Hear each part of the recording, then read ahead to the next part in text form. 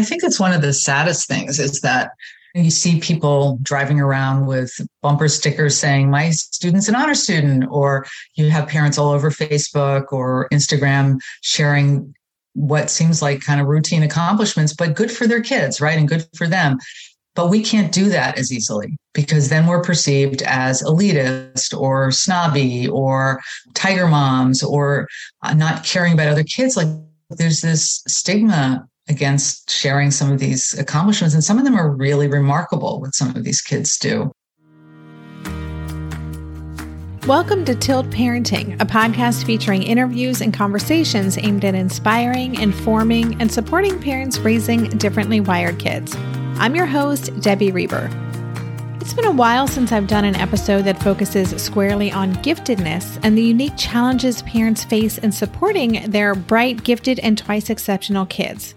So when I found out that Gail Post, the psychologist behind the popular Gifted Challenge blog, which incidentally was one of my very first go-to resources before I even dreamed of creating Tilt Parenting, had just released a new book for parents, I reached out and invited her to join me on the show. As a clinical psychologist, parenting coach, and consultant for more than 35 years, and as the parent of 2 gifted young adults, Gail has been providing psychotherapy with a focus on the needs of intellectually and musically gifted and twice exceptional kids. Her new book, The Gifted Parenting Journey, a guide to self-discovery and support for families of gifted children, combines research, theory, and clinical experience and extends her advocacy efforts to address the needs of parents of gifted children. In this episode, we're diving into the realities of parenting gifted and 2E kids. Gail and I talk about the common challenges parents raising these kids experience as part of the journey, why it can sometimes feel uncomfortable to celebrate our child's accomplishments with others, and how that actually impacts our kids and us, and how to handle our own expectations and pressures we may experience because of our child's unique learning profile. We also explore what many families of gifted kids experience as a complicated relationship with the word potential, as well as how we as parents can manage our own uncomfortable emotions that may arise in parenting our kids, including anxiety, envy, and guilt. If you're parenting a gifted or 2E child, I know this conversation is going to resonate. Before I get to that, there is a new way to engage with me and the Tilt Parenting podcast this season. I love making the show and getting to have thoughtful conversations with fascinating guests, and I always find myself wanting to go deeper into the topics with other people who are as interested as I am. And now I can. I'm partnering with a new social platform for book and podcast clubs called Fable to host a special Tilt Parenting Pod Club. So what's a pod club? It's like a book club, but for podcasts. Together, we can go deeper on every single episode and share our highlights, our comments, our questions, related resources, and more. And it is completely free. To join my new pod club and the discussion surrounding what Gail Post has to share about the realities of raising gifted and 2E kids, just download the Fable app on your phone or device and search for Tilt Parenting, or go to tiltparenting.com/fable for a direct link. I hope to see you there. And now, here is my conversation with Gail.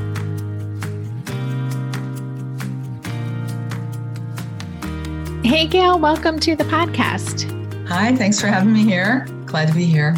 Well, I'd love if you could take a few minutes to just introduce yourself and tell us a little bit about the work that you do. And as part of that, I always ask my guests to share their personal why for the work that they do.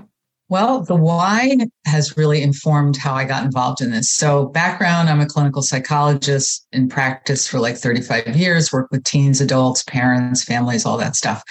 But my interest in giftedness was sparked by several convergences of events. One was, as I was getting more involved in private practice, really bright, high-achieving people, and they had unique issues. I was also tending to see a lot of folks with ADHD and other complicating factors.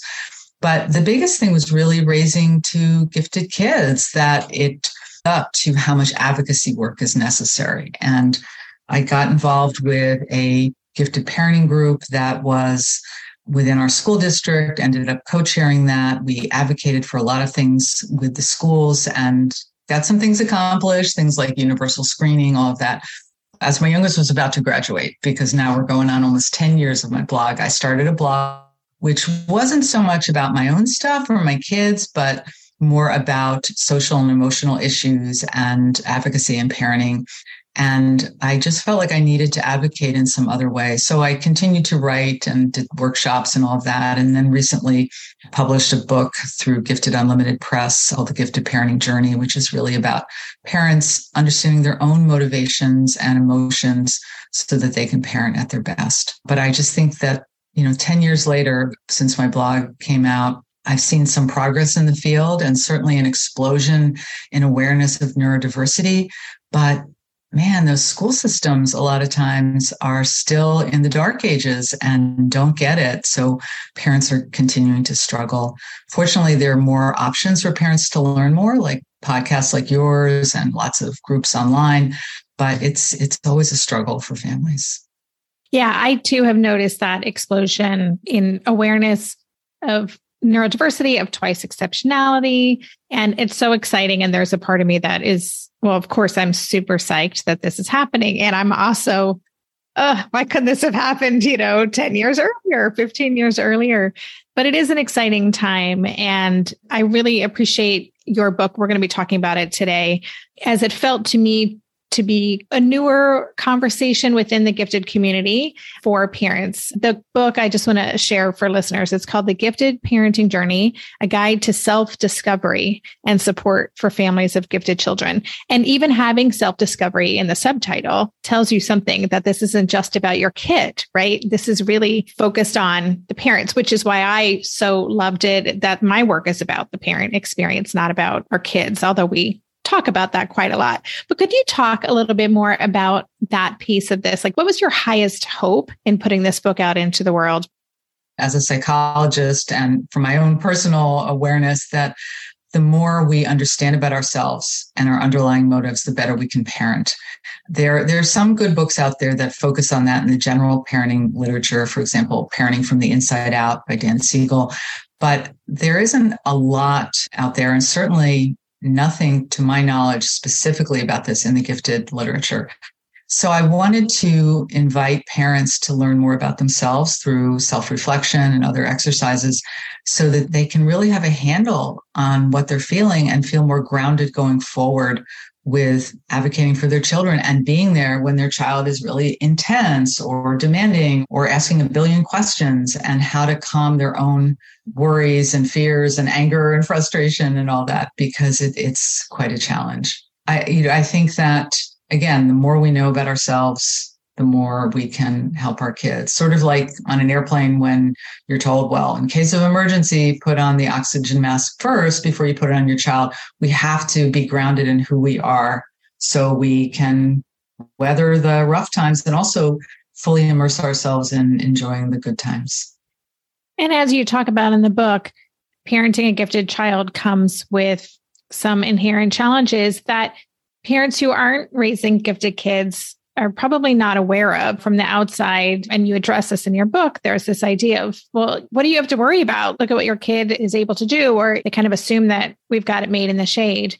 Those of us raising gifted and TUI kids know that is not the case. You mentioned intensity, big emotions. Could you talk a little bit about some of the more common challenges that parents raising gifted and TUI kids experience as part of their journey?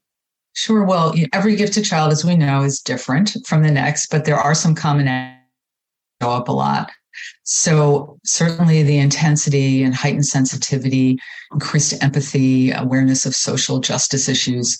But also for some, there can be asynchronous development, which, as we know, is where aspects of their development lag behind others. Most commonly seen and most frustrating when the child's social and emotional immaturity is on the immature end of the spectrum, and their intellect is on the really high level. There's a discrepancy that not only makes it hard for parents sometimes to figure out, well, which age are they? How the heck do I decide what they need? But certainly for outsiders who don't get it, who see a child who can understand things on such a high level, but then has a meltdown. So there's that. A lot of times these kids are somewhat rigid about things, especially if there's sensory processing issues. So some of these kids have sensory issues that make it very difficult for them to tolerate certain onslaughts from the environment and make it difficult for parents. And again, they often require a certain level of sensitivity on our part as parents to navigate what they need. On a positive note, though, a lot of them really thrive when they feel understood and when expectations seem logical and when they can view things from multiple perspectives. A lot of times when they're struggling, if you can just get them to engage in a more creative way, problem solving, a lot of times that helps. Yes. And I'm happy that you said that because I think there is this idea, again, among maybe muggles or people not raising these kids, that it's just about acceleration. It's just about doing higher level work. And that idea of being more creative in the way that a strength or an interest is demonstrated is a really big piece of that. And I think that's probably one of the biggest limitations in traditional education. Yeah, I'd love to just hear your thoughts on that. I really agree with you. I mean, you're kind of saying basically the situation that many parents face, which is their child needs a different approach, that just going to school, sitting still, raising their hand, following linear based directions doesn't work, especially with kids who are more spatially oriented, who are more creative, who think outside the box. And that we cover most gifted kids. So a lot of schools, they just don't have the time for it. It's not the teacher's fault. Typically, it's just they've got a room full of 25 kids and they have to meet kids where they are. And gifted kids are outliers, so they don't get the attention they need.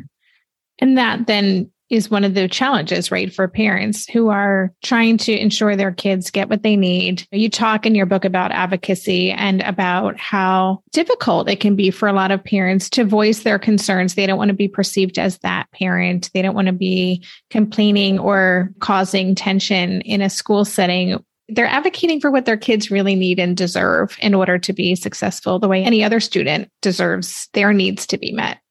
I really think you're speaking to this core dilemma that parents face, is that they don't want to be annoying. They don't want to bother the teacher. They don't want to be on the teacher's negative list toward themselves or their child, but yet their child is floundering.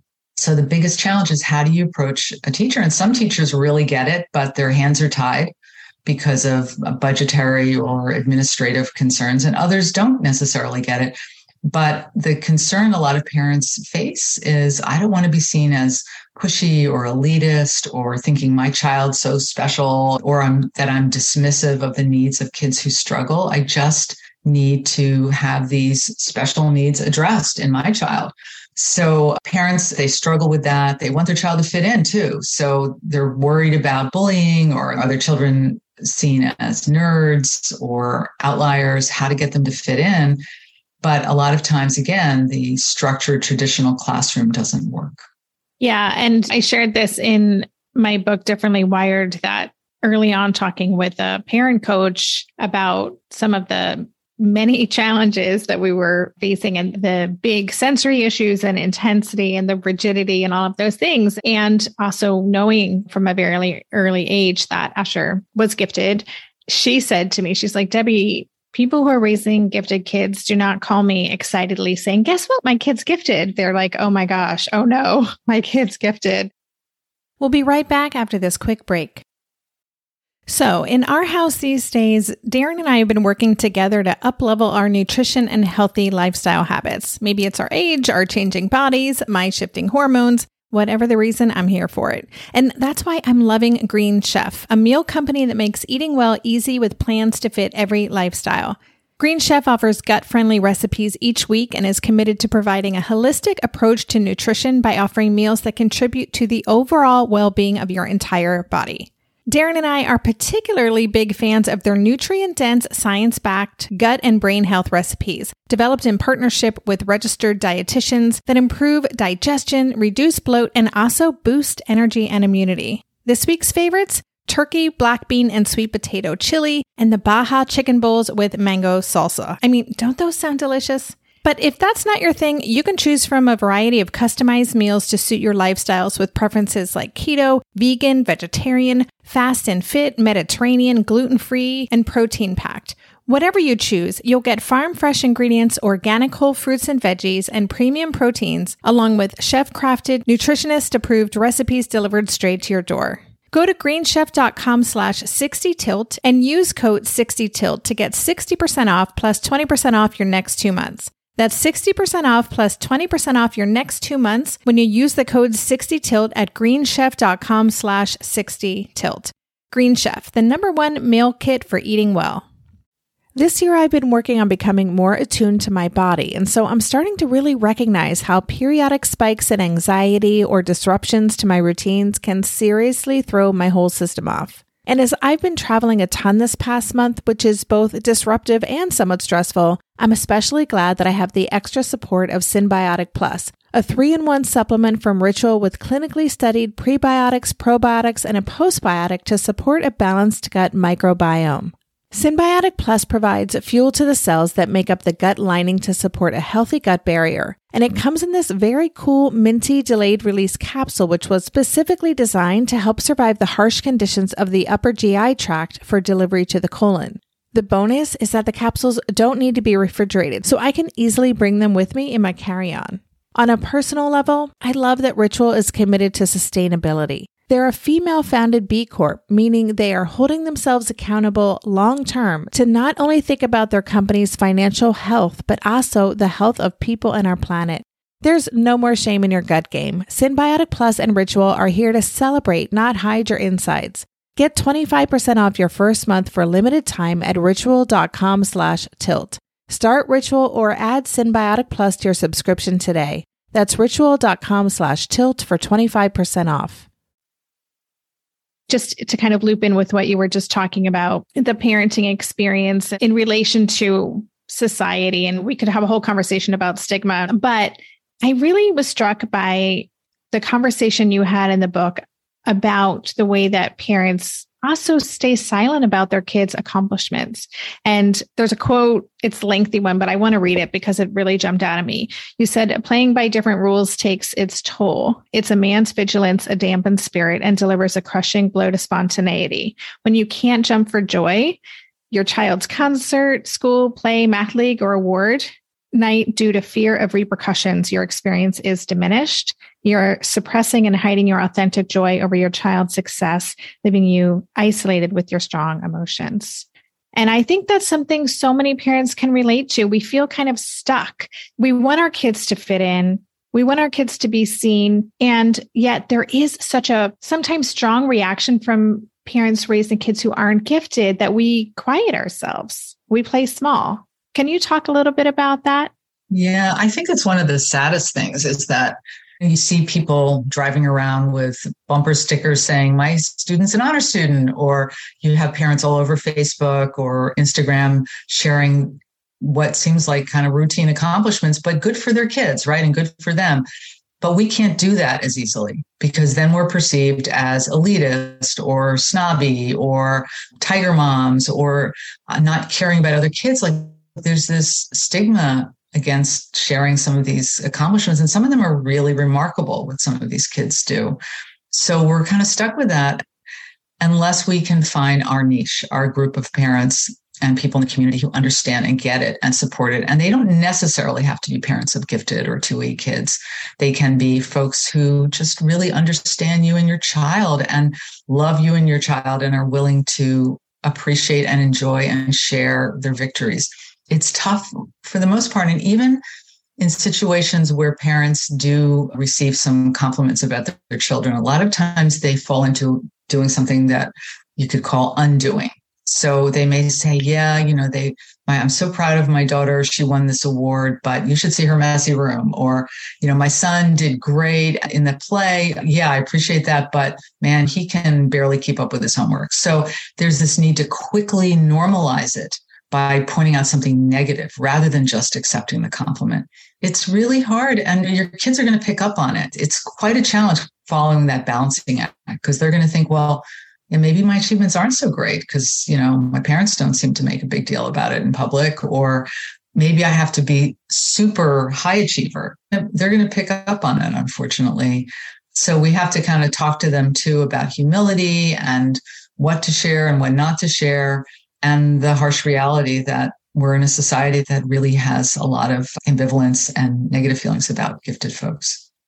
Yeah. And we've had Mark Smolowitz on here, who's doing the documentary, The G Word, and talking a lot about the stigma of the word giftedness. And yeah, I think it is really tricky. And it's something that parents don't really understand if they're not experiencing it in that way. So I'd love to talk a little bit about expectations. This to me, again, really jumped out at me. I think it's something that I have always grappled with as a parent who homeschooled my kid for a long time and just felt this incredible responsibility. Like, oh my gosh, right? This kid's education is in my hands. And so you talk about that, having expectations for our kids. You use the phrase appropriately high expectations a lot, which I liked that language. But we also can have a lot of guilt that we're not doing enough. It's kind of this dance constantly. We're trying to provide everything that this kid needs because we recognize how incredible they are. So can you talk about expectations and the toll that that can take on parents and any best practices on balancing that out?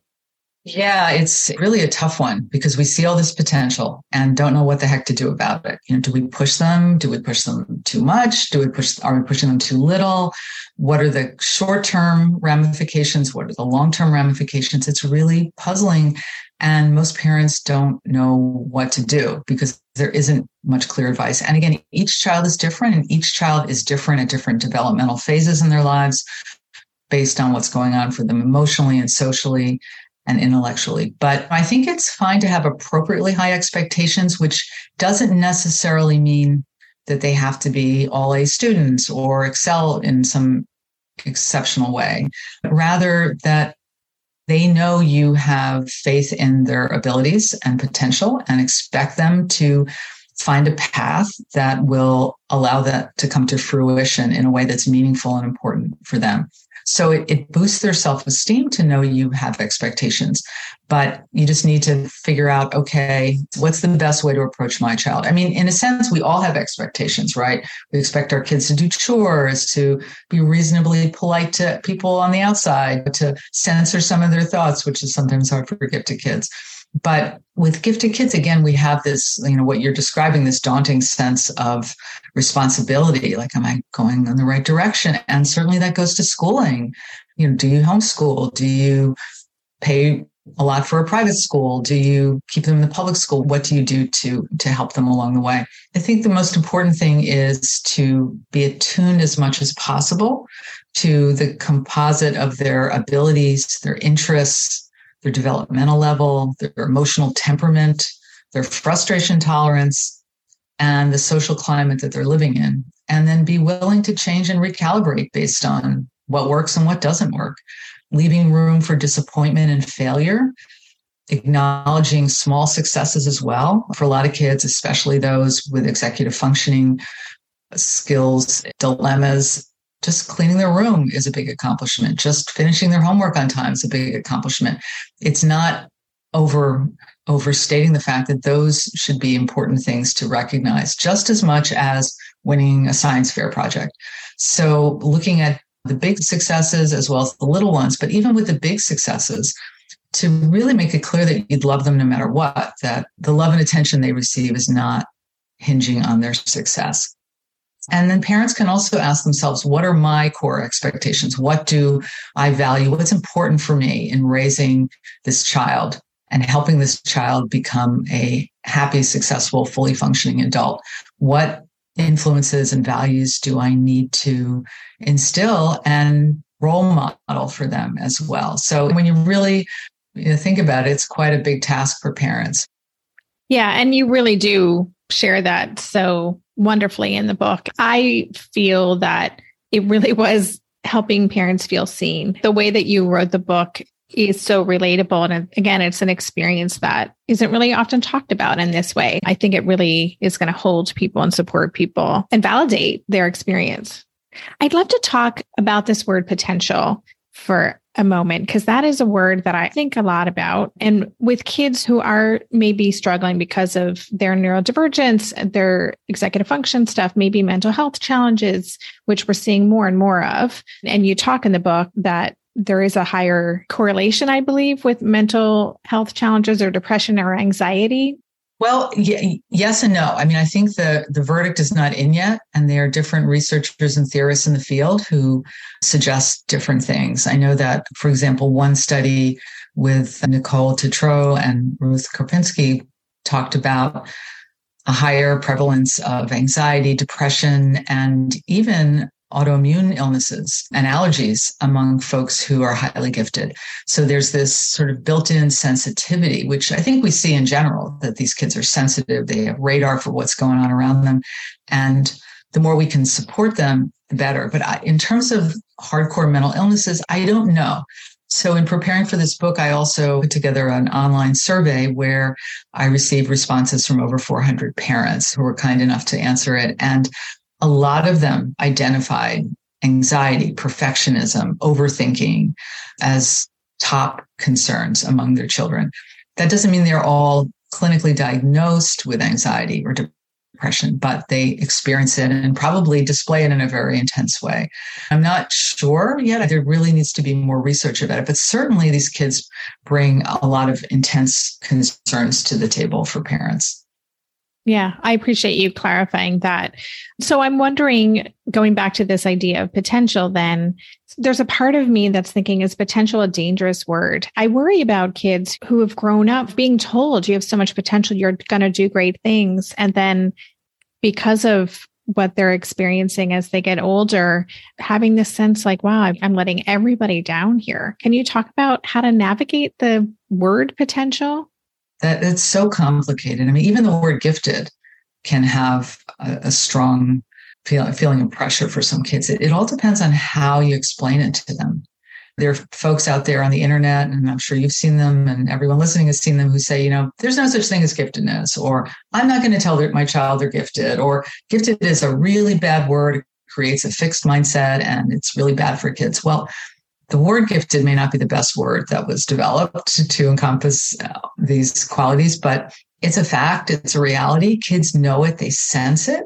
And unless their internal sense of who they are is validated, they're going to be confused. They're not going to know why they think differently than all the other kids or learn things at a different rate. So it's about, in a very matter-of-fact way, explaining that to them. And that doesn't make them a better person. It's just about who they are, how their mind works. And now they have to figure out what to do with that mind, right? How to corral it, how to get it to pay attention and not procrastinate. But also, are there some really exciting, enriching things they can do that would be energizing for them? So I think if we can couch both giftedness and potential as just a matter-of-fact concept. I mean, everybody has potential, right? But I mean, with gifted kids, I think there's more weight on them because they think, oh, it's like a huge potential. But potential doesn't have to be becoming a millionaire or getting a PhD or whatever. It can be more about how do you achieve a sense of equilibrium in what's meaningful for you. So that could be finding a career down the road that speaks to you, that is really fun and engaging and interesting, because for most gifted kids, if it's not, they're going to be miserable. And that we just want you to be happy and find your path rather than, oh my gosh, you have to be super successful.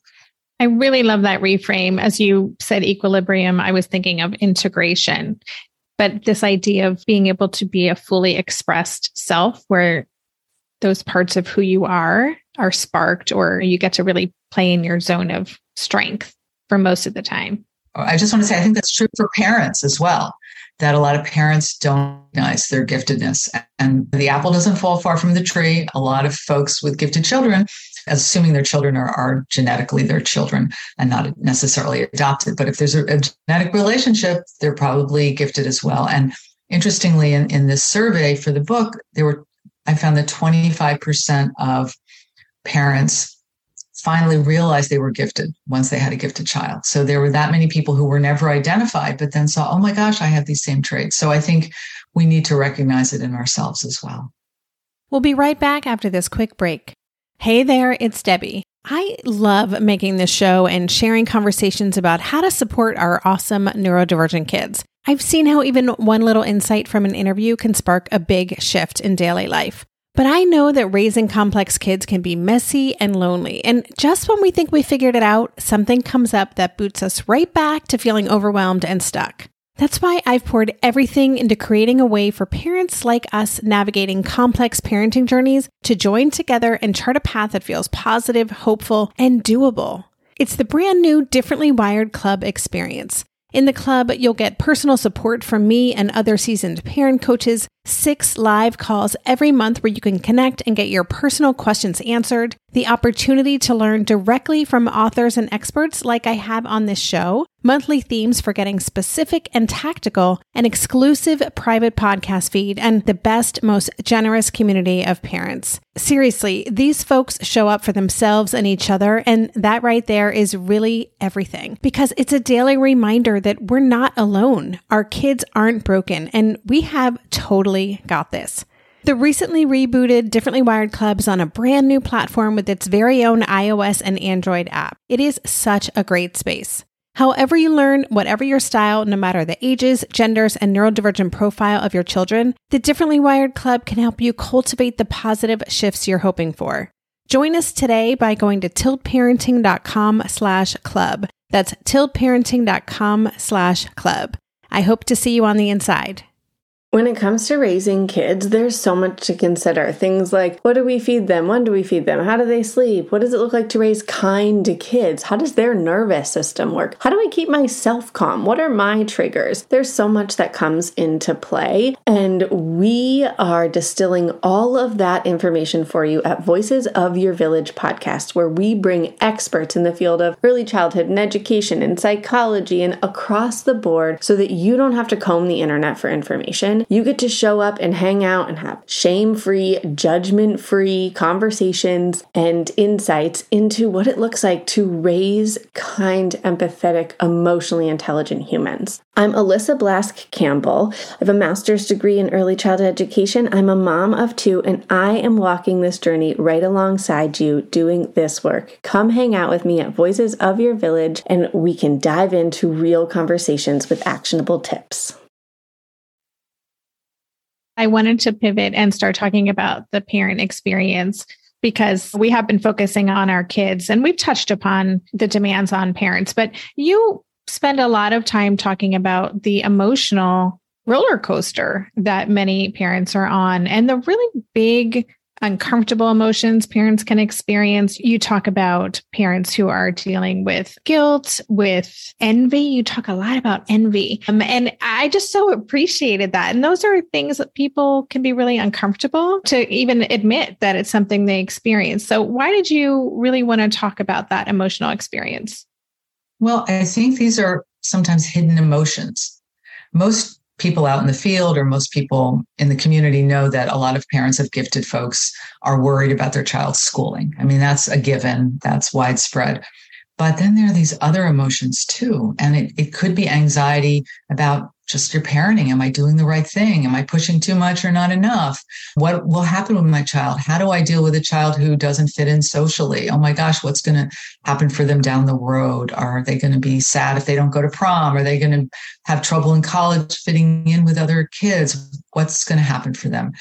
There's also embarrassment. Sometimes our kids really embarrass us. They say something that comes across as rude and insensitive when they're just sort of pointing out a fact. You know, when they tell the teacher, oh, you know, what you're saying doesn't fit with what's in the book. Teachers don't like that, right? You know, it doesn't go over well, but they're stating the facts. So a lot of times they don't know how to censor themselves and what's appropriate social conversation. When they have meltdowns in the grocery store aisle, when they won't do certain things because they don't like, I don't know, the color of the room that they're in, you know, because it affects them in a sensory way. So it's really tough to think, oh, my child embarrasses me. Envy also, as you mentioned, that's a big one that a lot of times we can be envious of the kids who seem to be getting along in school and have lots of friends, and they don't seem to cause their parents much of a struggle, or even families who maybe have more financial wealth and can afford private schools or other extracurriculars that we as parents can't necessarily envision. And the sense of isolation, like, wow, I don't want to be one of those parents that from things because I have this gifted child and other parents are going to think I'm pushy or I'm weird. And so there's a lot there. And then ultimately the guilt, as you mentioned, the sense of, did I do the right thing? should I have chosen a different path? Should I have done something more? Yeah. I mean, something I talk with my therapist about regularly, because people who know my story and listen to this show know that we've had a pretty unconventional last dozen or so years with moving abroad and the homeschooling and doing all kinds of different things. And I don't know that there's a day that goes by where I wonder, did we do the right thing? Not a super helpful road to go down. When you were talking about the emotional experiences, you mentioned the word anxiety, but you have then a whole section just on anxiety. And I'm talking about anxiety in parents. Why is it such a common experience for parents of gifted and 2E kids to experience that?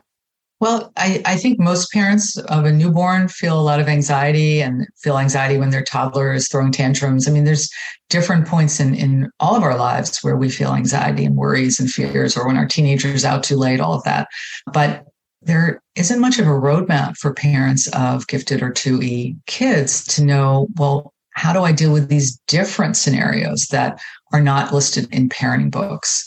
You read things about, well, just give them a coloring book and they'll be fine. They'll sit quietly in the restaurant. It's like, no, they won't. They won't do that. There are these struggles about what to do, how to set up a situation that is best for my child and for us. What events can we go to with a child who has a lot of needs? What do we do about expectations? Do we push them? Do we not push them? Do we advocate a lot? Do we change schools? What do we do about their social relationships? There's so many worries. And again, not a lot of clarity about what works with gifted kids. Because again, gifted kids are usually different from one another, but even in the composite sense, there just isn't a lot of research out there about what path works best. I want to talk for a few minutes about gifted kids of color. So we have had episodes about the challenges for gifted kids of color, Black and brown kids being identified, being overlooked. But I want to talk about the parenting experience. Are there unique challenges for BIPOC parents raising gifted kids in terms of their emotional experience, like we've been talking about, or navigating school systems? What have you found in your research? Well, fortunately, there's a lot more out there certainly about under-identification in minority students, in impoverished families, in rural settings as well. I mean, it's pretty widespread that these kids don't, quote unquote, look gifted a lot of times to the schools, so they are overlooked. And there's a lot about that. But as parents, again, they want to fit in their community, and there may be less support within their community and outside of their community. There still are some prejudices out there about children of color who are not seen as gifted or who may be expressing it in slightly different ways. And parents are put in this difficult position of having to advocate and go up against folks who don't believe them, which is such a devaluing experience. But fortunately, again, I think there's a big upswing in terms of awareness about this. Certainly, I know NAGC works on, National Association for Gifted Children really works on this, promote different ways of identifying and supporting these children. As a way to start to wrap up our conversation, I do want to talk about the fact that your book really addresses the parenting experience in terms of that self-awareness piece. And again, it was in the subtitle, but you wrote that parenting without self-awareness is like driving without a roadmap. So what do you mean by that? And why, and what does that actually look like, a parent becoming more self-aware in their role as the parent of a gifted or 2E kid? If we're not aware of what our motivations are or where we get our values from, you can feel like you're floundering all over the place. And gifted kids, all kids really bring challenges to the table. And even if we're really angry and upset and frustrated and want to yell and scream, just to try to stay grounded in our beliefs and our values of what is important. And we're going to make mistakes. That's okay. But to be really clear about that. But without some clarity, we're going to be influenced by social media, by what our neighbor says about children, by our childhood experiences, which may have not always have been the best. So it's really hard to kind of figure out what we need to do. And the more we're aware of what our feelings are, or separating out our personal needs, if somebody was hard as a child to achieve, they may be hands off, like, I don't want to push my child. I don't want them to have the negative experience I did, but yet maybe they need a little bit of a push. or if felt socially ostracized as a child. They may be hyper-focused on making sure their child is popular to the point of really not allowing their child to express their uniqueness or their quirkiness. So the more we're aware of our hidden motivations based on maybe some early experiences, but even just influences in the general culture around us, the better we can find that clarity and separate out what our child needs from our own needs. And we can also feel more in control and in charge of what we're doing and not feel so adrift.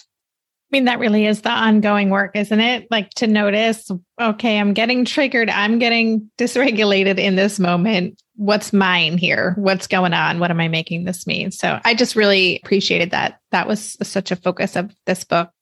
Oh, well, thanks. And the other thing is just to try to be aware on a daily basis. Like you said, triggers, like what triggers you and doing what you can to prevent it. Like if you know that you're coming home from work and you're really stressed and hungry and tired, that's not the time to engage in a battle about homework with your child. You need to chill out a little bit, calm down, get something to eat, relax, and then maybe you'll have the resources. So it's being attuned to your own resources and what you can do, what works in any given situation. And again, in the book and in general, what I encourage people is to look at ways that they can understand themselves better through self-reflection, through questions about where did this idea come from? How much do I value it? How helpful is this idea or this approach based on what our family needs or what my child needs or what I need? And to just be more clear. It is, like you said, an ongoing process. Yeah. And your book also, I don't know if it's at the end, but within every chapter, you tend to have questions for reflection, like questions to go deeper and see how this applies in your own life. I thought the questions were great and really helped to dig in there and see what's really going on. As a way to kind of wrap up, if there's one takeaway that you want to make sure parents on this journey leave this conversation either feeling empowered about or having a deeper awareness of, or just something you'd like them to know, what would that be? For the most part, we're all doing the best we can and doing a darn good job. And even though there's always room for improvement through, for example, self-discovery, that's not to say that you're not already doing a good job. First of all, anybody that's listening to this podcast or reading and gathering information about this is an attuned parent because they want to learn more. And that really says something about yourself. So to not take anything that I've said, certainly today, as a criticism, but as maybe an encouragement to grow further. That's great. Thank you. Where can people find your blog and learn more about your work? My blog is Gifted Challenges, just giftedchallenges.com. It's going on 10 years now. January will be 10 years of doing that. So it's been really a fun road for me. And I have other articles on Medium and in different newsletters through NAGC and Saying and all of those. And my website, my regular website is just my name, gailpost.com.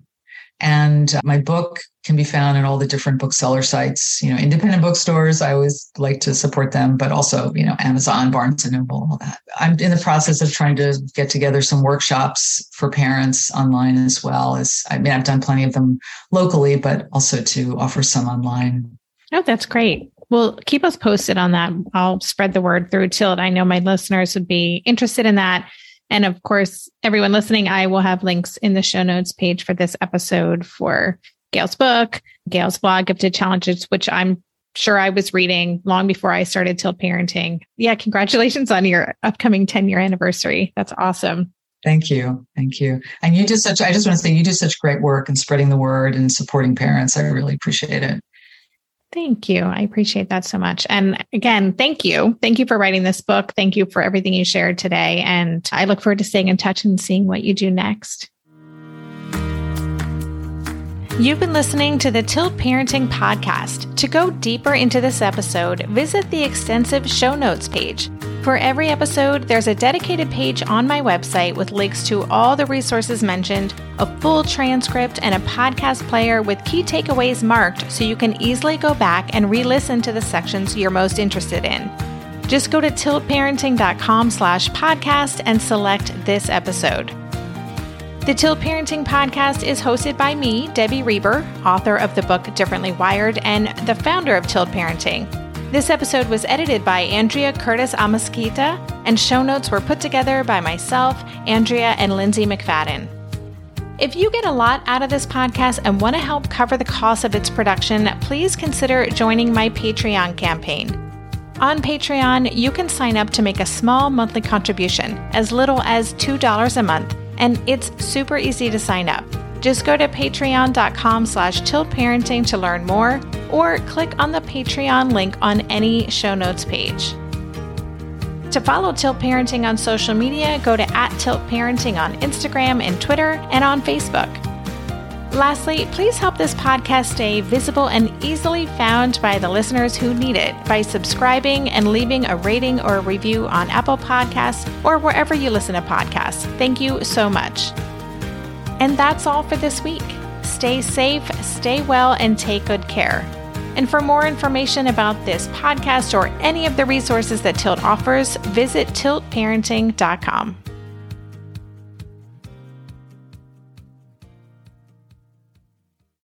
Well, hey there, busy mama. Are you looking for ways to make your life easier, your home less chaotic, and at the same time add more joy to your life? My name is Deanna Yates, and I'm the host of Wanna Be Clutter-Free, a podcast all about letting go of the stuff we don't need in our lives so that we can focus on what truly matters.